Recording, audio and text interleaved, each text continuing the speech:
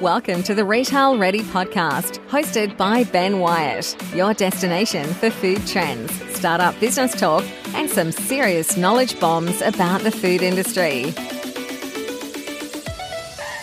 Hold on though, before we start the show, don't forget that all listeners get 10% off any order from our podcast sponsor, Doggylicious. Just head over to doggylicious.com.au and use promo Retail Ready at the checkout. Enjoy the show. Hey everybody, welcome back to the Retail Ready podcast. What a crazy 2 weeks it's been. I'm currently recording this episode in the Doggylicious HQ. It's Wednesday morning. Everyone, I believe, is still asleep, and I hope the neighbourhood is still asleep as well. It is early. I've got my coffee. I hope everything is going well in your world when you're listening to this. And it's been a while since I last spoke to you guys. Well, it's been 2 weeks because I actually missed last week, and apologies because it was a non-negotiable in my head. However, I have been one busy bee, and I realised I hate when people say they've been busy. They just need to prioritise better, and I prioritised getting a large order out, and I actually didn't have the time or even the energy, to be honest, just to give you guys 100% of my time and actually discuss something of true value, or even get a guest. And you've been listening to my voice for a few weeks, and that's because I've just not had the time just to reach out, organise some times. But I am proud to say I'm standing next to 2 pallets that are ready to leave this week. They're off to South Adelaide. We have got another 65 stores on board with Doggylicious, which is absolutely unbelievable. And it's not even a pet store. I'll go into that more details, but yeah, we're going into petrol and convenience. And I, from day one, was looking at petrol and convenience, and it's an account that I've wanted to chase after. And that's because you've got to realise that there's 6 million dogs in Australia. How many of those dogs go into car journeys, go on to day trips? And when you fill it with petrol, why can't you buy your dog a treat? You buy everyone else a little chocolate bar. And yeah, I've got myself an account, which I'll go into more details once these pallets arrive safely, because I don't want anything to hiccup along the way. And I would say it's been crazy.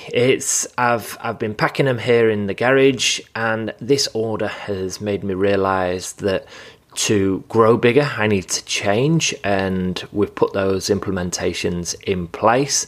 So now I can actually spend more time on the business, not in the business. So made some huge changes, change things around so that I'm not actually packing the product anymore, because the volume has now increased, which is fantastic. So yeah, absolute crazy 2 weeks. You can tell why I didn't have time for a podcast, and while keeping up with a full-time job. Would I change anything? No, because I absolutely love it. And the only thing that I can say is, if anyone is burning the candles at both ends, make sure you listen to your body. I had to listen to my body at the weekend, and it just said, Ben, you need to chill the fuck out. And that is what I did. Took some me time, went and got a massage, and just made sure that I got good sleep. Like last night, I was in bed by 8 p.m, and now I feel fresh as a daisy. So, yep. Looking forward to seeing further announcements, or talking to you guys about further announcements, because we also have Pet Circle on our radar, and I'm just waiting for our first purchase order for Pet Circle, which again has just been making sure emails have been answered as well while getting ready for these big orders. And Pet Circle is one of the major accounts that I actually had circled for 2021, and it's been incredible that we've got conversations going. They like what we've got, and we should be on their platform, which is basically one of the largest online pet retailers in Australia. And we've also got 2 new lines going with these guys as well. So lots going on. Looking forward to keeping you guys updated about the highs and the lows, because with every win that we have a few hiccups along the way, but it's all good learning. But today, apart from giving an update and why I've been slacking off recently, I wanted to give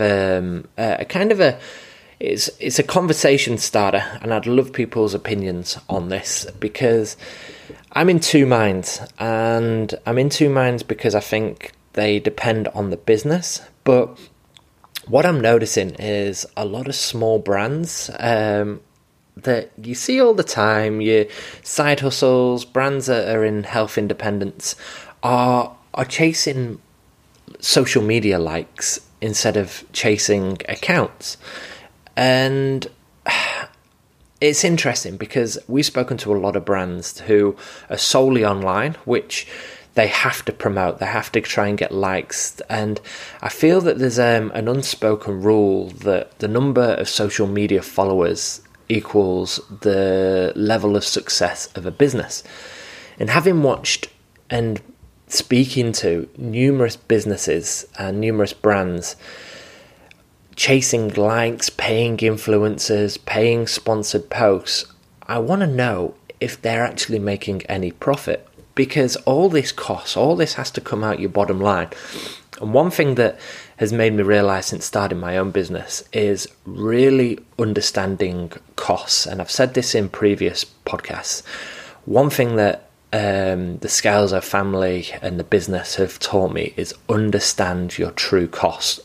You have to factor in everything: yield loss, time in motion spent, packaging, everything, transportation.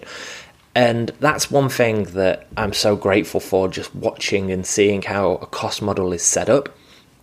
And what I'm worried about is a lot of businesses look at kind of their cost of product but don't factor in everything, such as how much it takes for time spent creating a social media post, how much it takes for paying influencers and sponsored posts, which are not cheap. And to get more eyes on your product means you have to pay more.